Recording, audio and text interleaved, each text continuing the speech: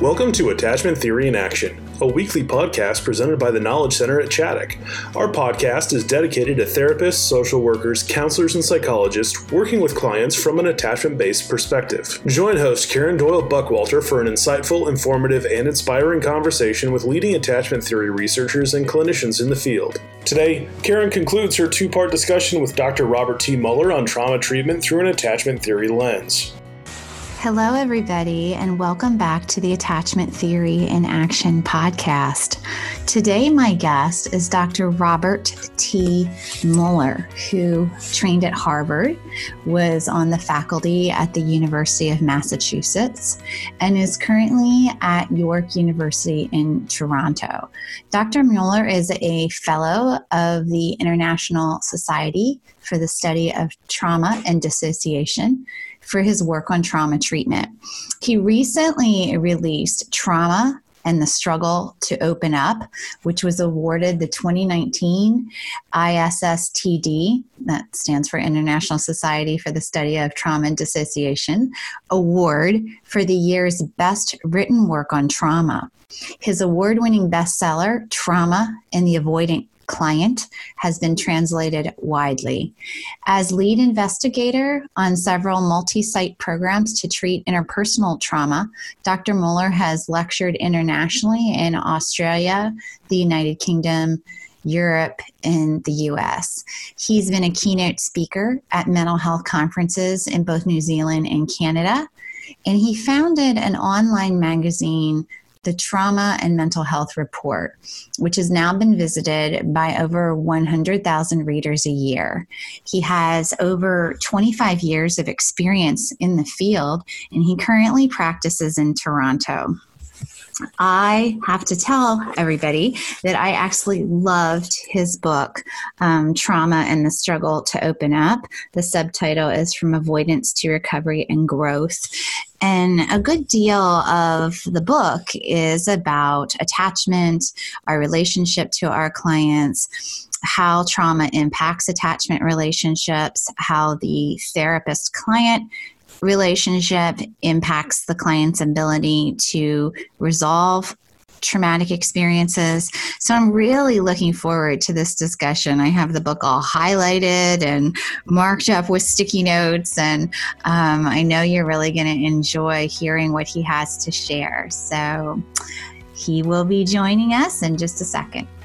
Get ready for an immersive, in-depth series of discussions featuring the one and only Michael Trout alongside Karen Doyle Buckwalter. Coming soon to the Knowledge Center is Navigating Hollowed Ground, insights on how attachment impacts who we are and how we serve others. Using select readings from Michael Trout's upcoming book release, Michael and Karen will dive deep into 4 topics presented in 4 sessions. Participants will receive the readings prior to each meeting to deepen the discussion and enhance the experience. And since the readings come directly from Trout's book, This Hollowed Ground, 4 Decades in Infant Mental Health, you're getting advanced excerpts from the book. For more information or to register for the sessions, head to tkcchaddock.org.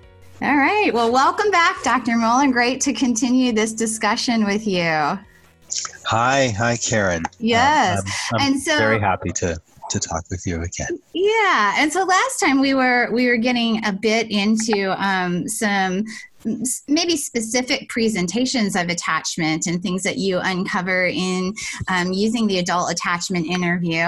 I wanted to visit, the other end of the continuum with lots of emoting, lots of affect, rather than the dampening of affect that we were talking about with avoidant or dismissing clients. So what are some thoughts that you have about that kind of presentation and how the therapist might be handling that? Absolutely. So it's very important to understand, of course, that different people react to maladaptive histories, adverse childhood events and experiences in very different ways. Sometimes even within the same family, yes, you might have a situation where you have a family that there's tremendous malattunement.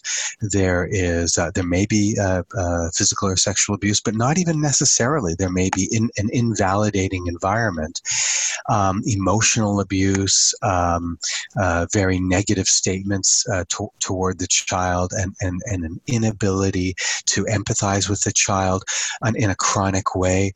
And you might have siblings within the same family where one child has an avoidant attachment pattern and their older brother or older sister has a preoccupied or disorganized attachment pattern. So we will see different kinds of insecure attachment patterns among children in the same family.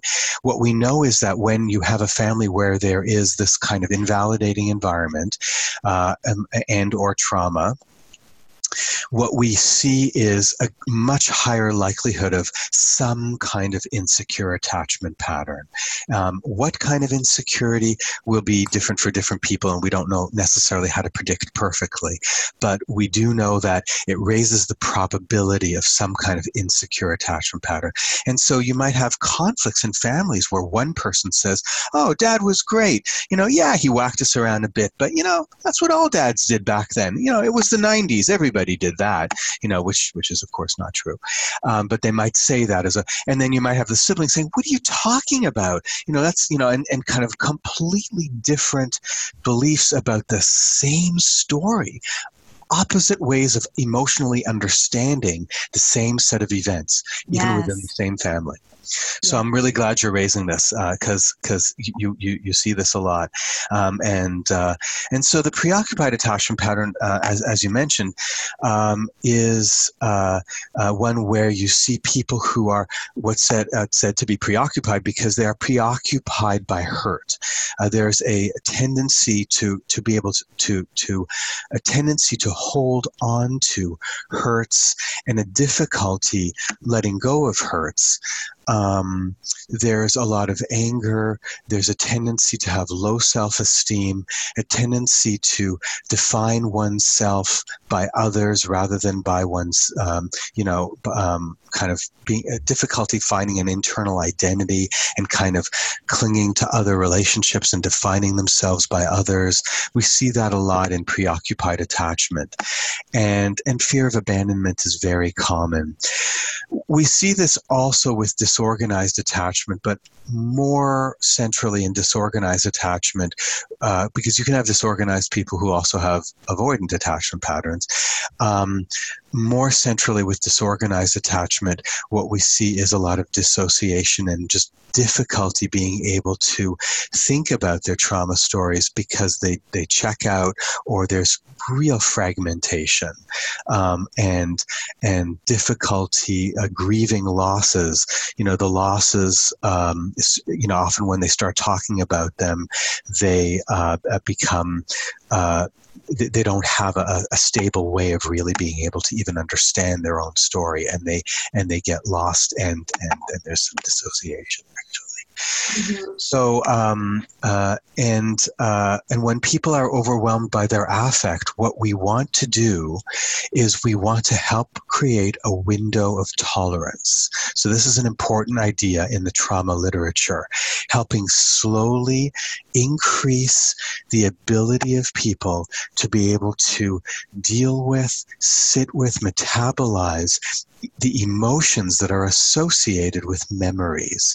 And so as memories come up, being able to sit with their emotions. I have a client right now who's really struggling because, so she's got a preoccupied attachment style and a boyfriend, a trauma history, and a boyfriend who keeps breaking up with her and wanting to get back together again with her.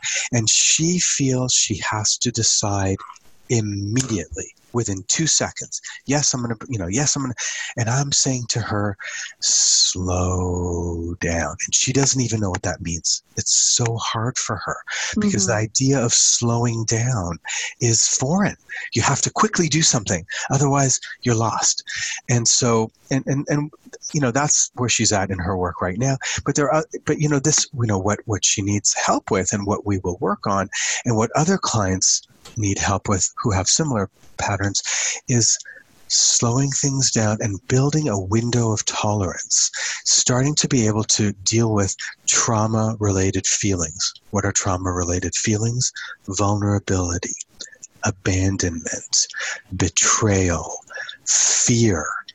Those are trauma-related feelings. We see all of these examples of these when we do the adult attachment interview or in the separation anxiety test, which is the child version of the adult attachment interview. But those kind of feelings, vulnerability, betrayal, abandonment, loss is another important one. Those are all feelings that they feel unbearable. Do you put shame in there? And shame, yeah. There are, shame too. Yeah, absolutely. These feelings are unbearable. And so helping people start to bear those feelings, tolerate those feelings, sit with those feelings, breathe through them, notice them, pay attention to them, and then notice what happens to them. Notice how they get triggered, and then just starting with noticing and then noticing their triggers, journaling. What does that feel like? What is shame telling you? What is betrayal telling you? And starting to sit with when they're getting triggered. And then helping them begin to bring in grounding when they're triggered is so foreign to them, but that slowly builds a window of tolerance so that they can start to be able to bear the feelings. That's what we do a lot of in the earlier work, the safety and stabilization work of trauma therapy. Right. And you do reference in your book, and it's all over the literature at this time as well, a phase-based approach to trauma treatment, where you do have to have some stabilization and bringing in ways to regulate intense affect into the treatment. Yes, absolutely. Exactly.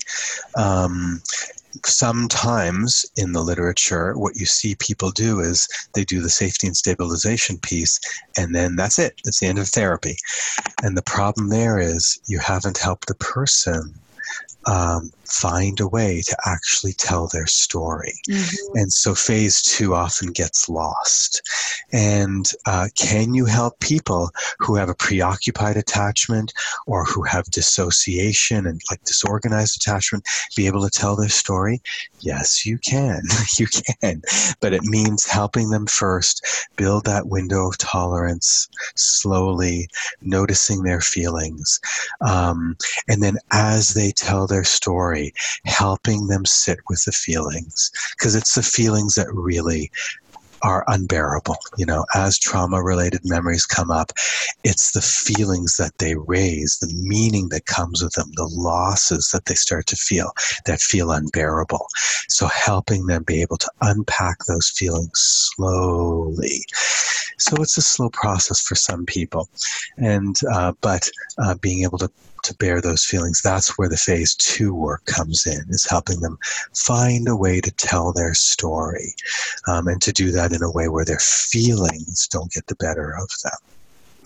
Yeah, and maybe you should share the other phases just for overall context if someone's not familiar with the phase-based approach to trauma treatment.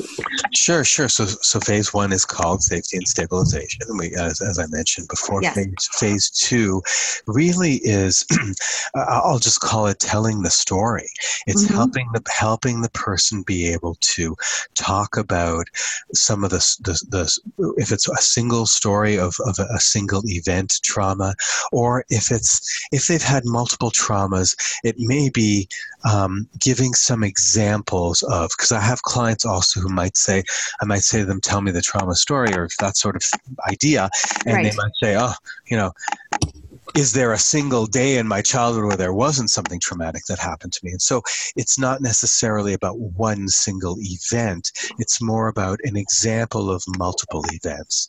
And so with a woman who I worked with a very severe domestic violence history, where for 2 or 3 years she was essentially tortured by her partner until yes. the partner actually died due to unrelated events.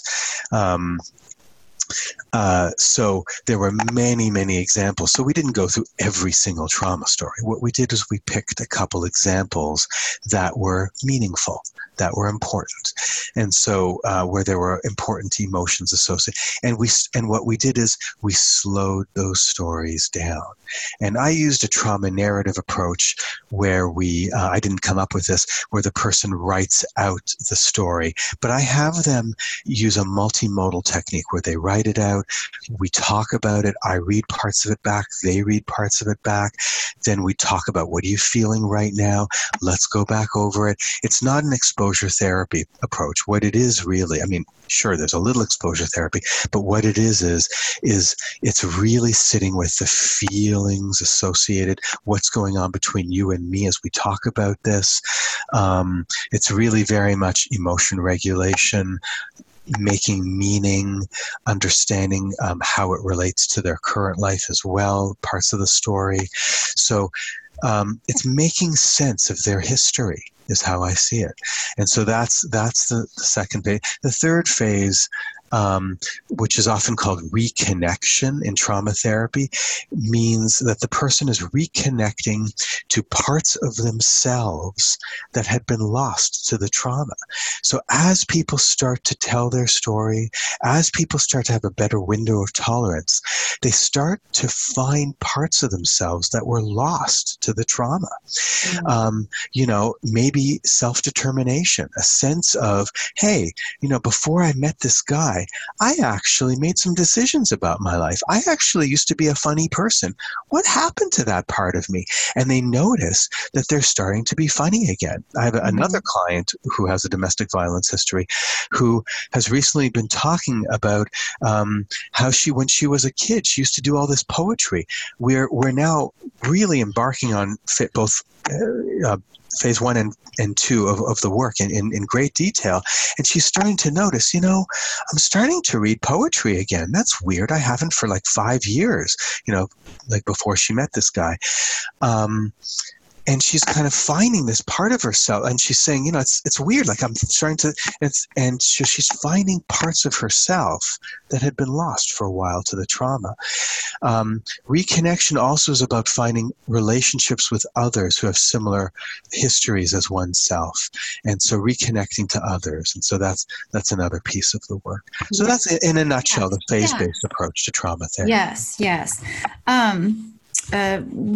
Before we move on, there is one thing I wanted to point out, and that is the, what Mary Main talks about with the adult attachment interview is that dismissing and avoidance are, when you look at that classification versus preoccupation, they're really two sides of the same coin. And I do think sometimes our preoccupied folks get a bad rap because they kind of wear their issues on their sleeve more. I think people jump to labeling things like borderline personality disorder much too quickly. And and there's almost a valuing of more avoidant dismissing, that suppression of emotion and put on a stiff upper lip and let's just, say that it was good for me in the end after all. So I just wanted to, highlight those are two defensive strategies that are both covering up pain.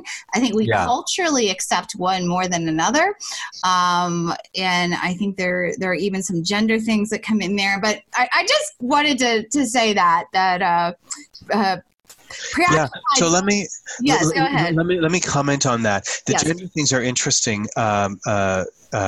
So males who have sure, it's easy to sort of say males, avoidant tends to be more with males and preoccupied tends to be more with females. In fact, I've been working for many years with trauma clients and I've seen both with both.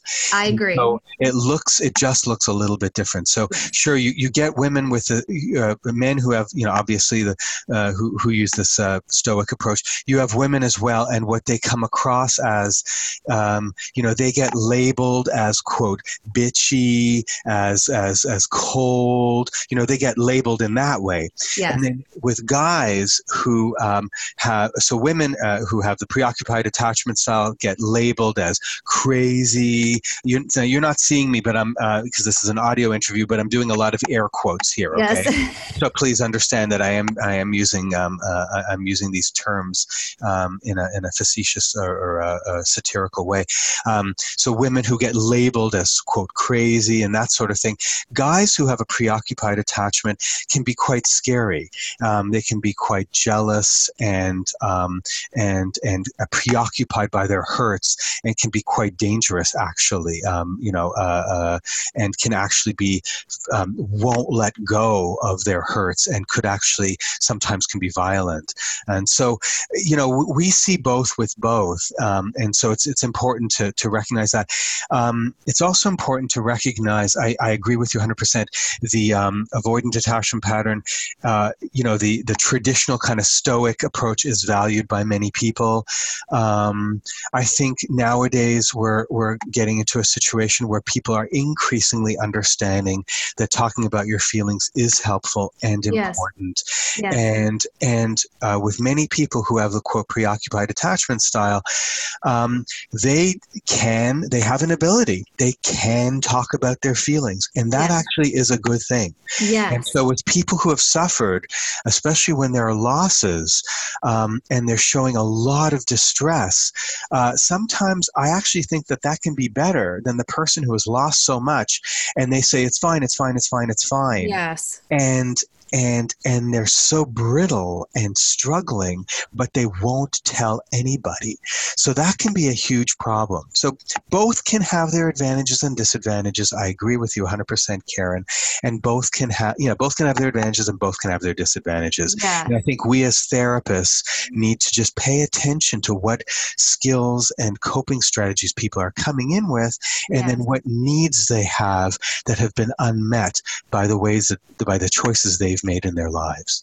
So thank you so much for that clarification. I'm walking back a little bit from the discussion to a little bit more bigger picture statement, and that is, and you've obviously alluded to this, but I just want to state it. Trauma puts us at greater risk for insecure attachment.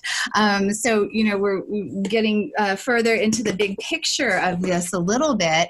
And, in a way, I guess that's obvious, but I would like you to maybe talk a little bit about that, and the fact that trauma also can, or secure attachment can be a buffer for trauma.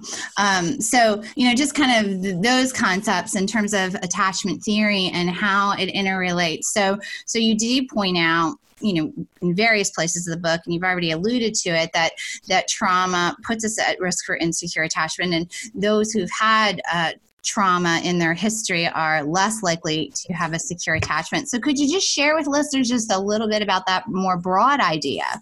Yeah, for sure. So people are complicated, and these things aren't one-to-one.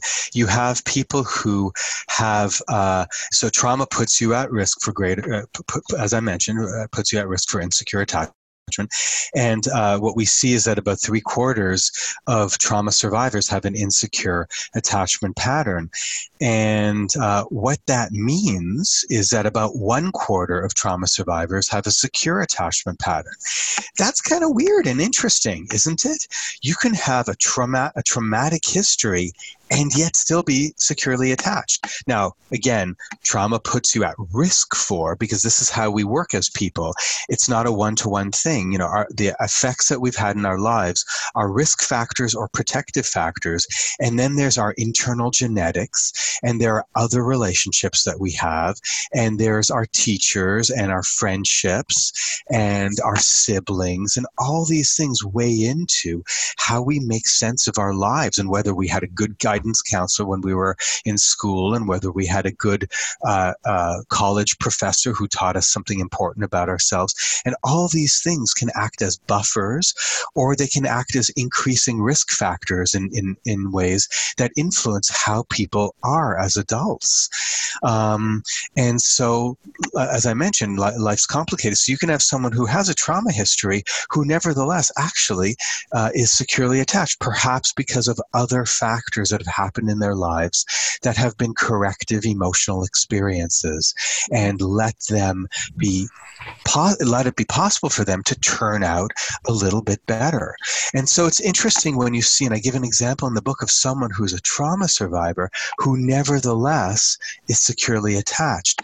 The way he talks about his history is in this way that, I mean, he's got a bad history. He's in pain. He's struggling with it. You give the example in the book of what a difficult story he lived through.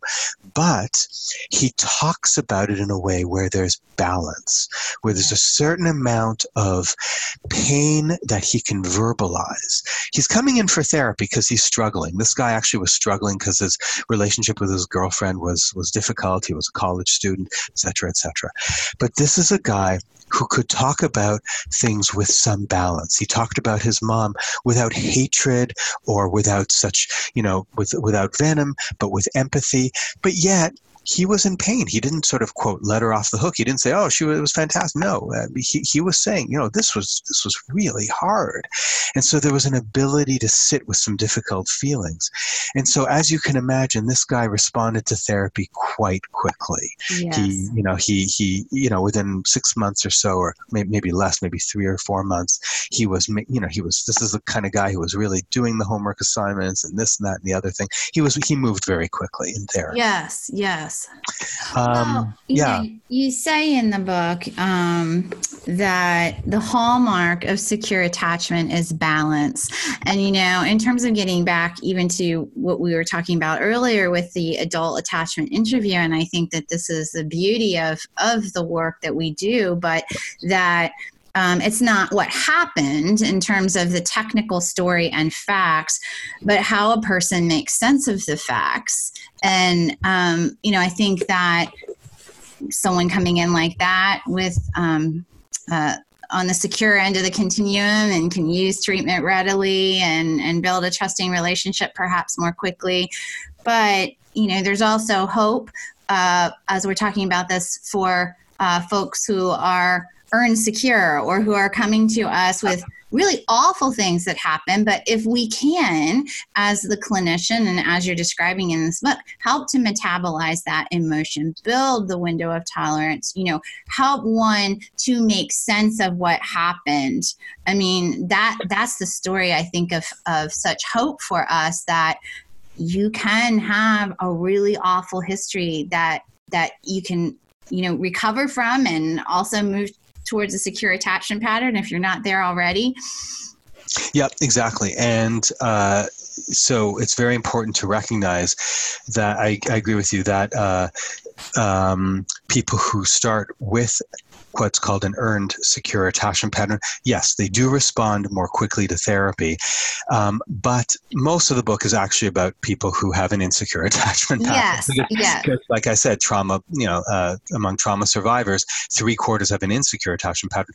And what my research, I don't talk about this as much in my book, except a little bit briefly, because the book is a little bit more clinically focused. But in my life as a professor and researcher, we have several studies that we've done here in Toronto where we found change in attachment pattern as a result of trauma therapy. Yeah. So both a study that we did. And that's what I was trying to get at. Yes. So both a study that we did at Women's College Hospital in Toronto, as well as a study that we did at Homewood Health Centre in Guelph, Ontario, and then some of the other studies that we've done here in the city, have shown that you can, through trauma therapy, people can improve in their attachment pattern from insecure to secure. Not everybody, not 100%, that sort of thing, but there is a significant change and a clinically meaningful change in the extent to which people express the secure attachment pattern over time in therapy, and that change can be even maintained at follow-up in follow-up studies. So, and there have been a few other people who have looked at that as well. But that's an important piece that to remember for therapists, is that attachment can change. Or perhaps move from disorganized into an organized strategy. So exactly. That's progress as well, to no longer have those dissociative experiences and a lot of PTSD symptomology. So maybe you're still kind of avoidant or, preoccupied, but you're in you have an organized strategy that you're relying on. I think sometimes we,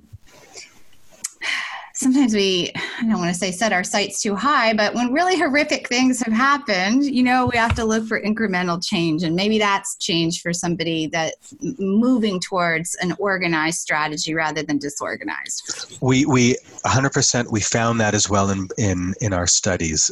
Again, both in the studies we did in Toronto and in Guelph, we found exactly that people went from so again, not everybody, but there was a greater likelihood post-therapy of people having an organized strategy than they did previously, and those treatment gains were maintained as well. We found that in studies that looked, anyway, I won't go into great detail, but that is exactly what we found. And those people did better, exactly as you're saying. If you have an organized strategy defensively, that is much better than having no strategy and dissociating. Exactly. Yes. And I suppose we should add, even though a lot of our listeners are clinicians and your book is a clinical book, that we also know that a long-term stable relationship, a romantic relationship, a partner relationship also moves towards security. So I don't want to fail to mention that as another hopeful thing. Yeah, for sure. It's not just therapy is not the only way for people to be able to improve. Yes. Good relationships. It's interesting. The book Push by Ramona Lofton, the film Precious, really kind of shows a beautiful example of a relationship with a teacher. Yes. And the power of mentorship and a really good teacher in helping somebody move toward greater psychological health. So I think that's a really good point. Yes. So, wow, talking to you has been even more wonderful than reading your book, which I am heavily recommending to everybody. So I want you to take some time here to talk about both of your books before we wrap up. This has been just a really wonderful discussion. I've learned so much from your book and appreciate everything that you're sharing, and want people to be able to find it and hear about your first book as well. Sure. So my most recent book, Trauma and the Struggle to Open Up, really focuses heavily on using the psychotherapy relationship as a tool to help the person heal, how to navigate the ups and downs of the relationship with challenging trauma clients, how to pace the process of opening up. Really focuses on that. The first book, Trauma and the Avoidant Client, focuses squarely on avoidant attachment and how to help people with the avoidant attachment pattern, but who have also have trauma histories, how to help them be able to talk about their struggles. And if you want to find out about either of these, probably the easiest way is just to Google my full name, Robert T. Muller. That's Muller, and let's see. I've got a Psychology Today website. A Psychology Today blog. Yes. As well as a Amazon.com page, author page. So there's stuff there. Those are some ways to find out about me. Good. Well, thank you so much for your time today and being a guest on the Attachment Theory in Action podcast. Thank you. It was really fun to talk to you. I really enjoyed it, Karen. Thanks so much. Bye-bye.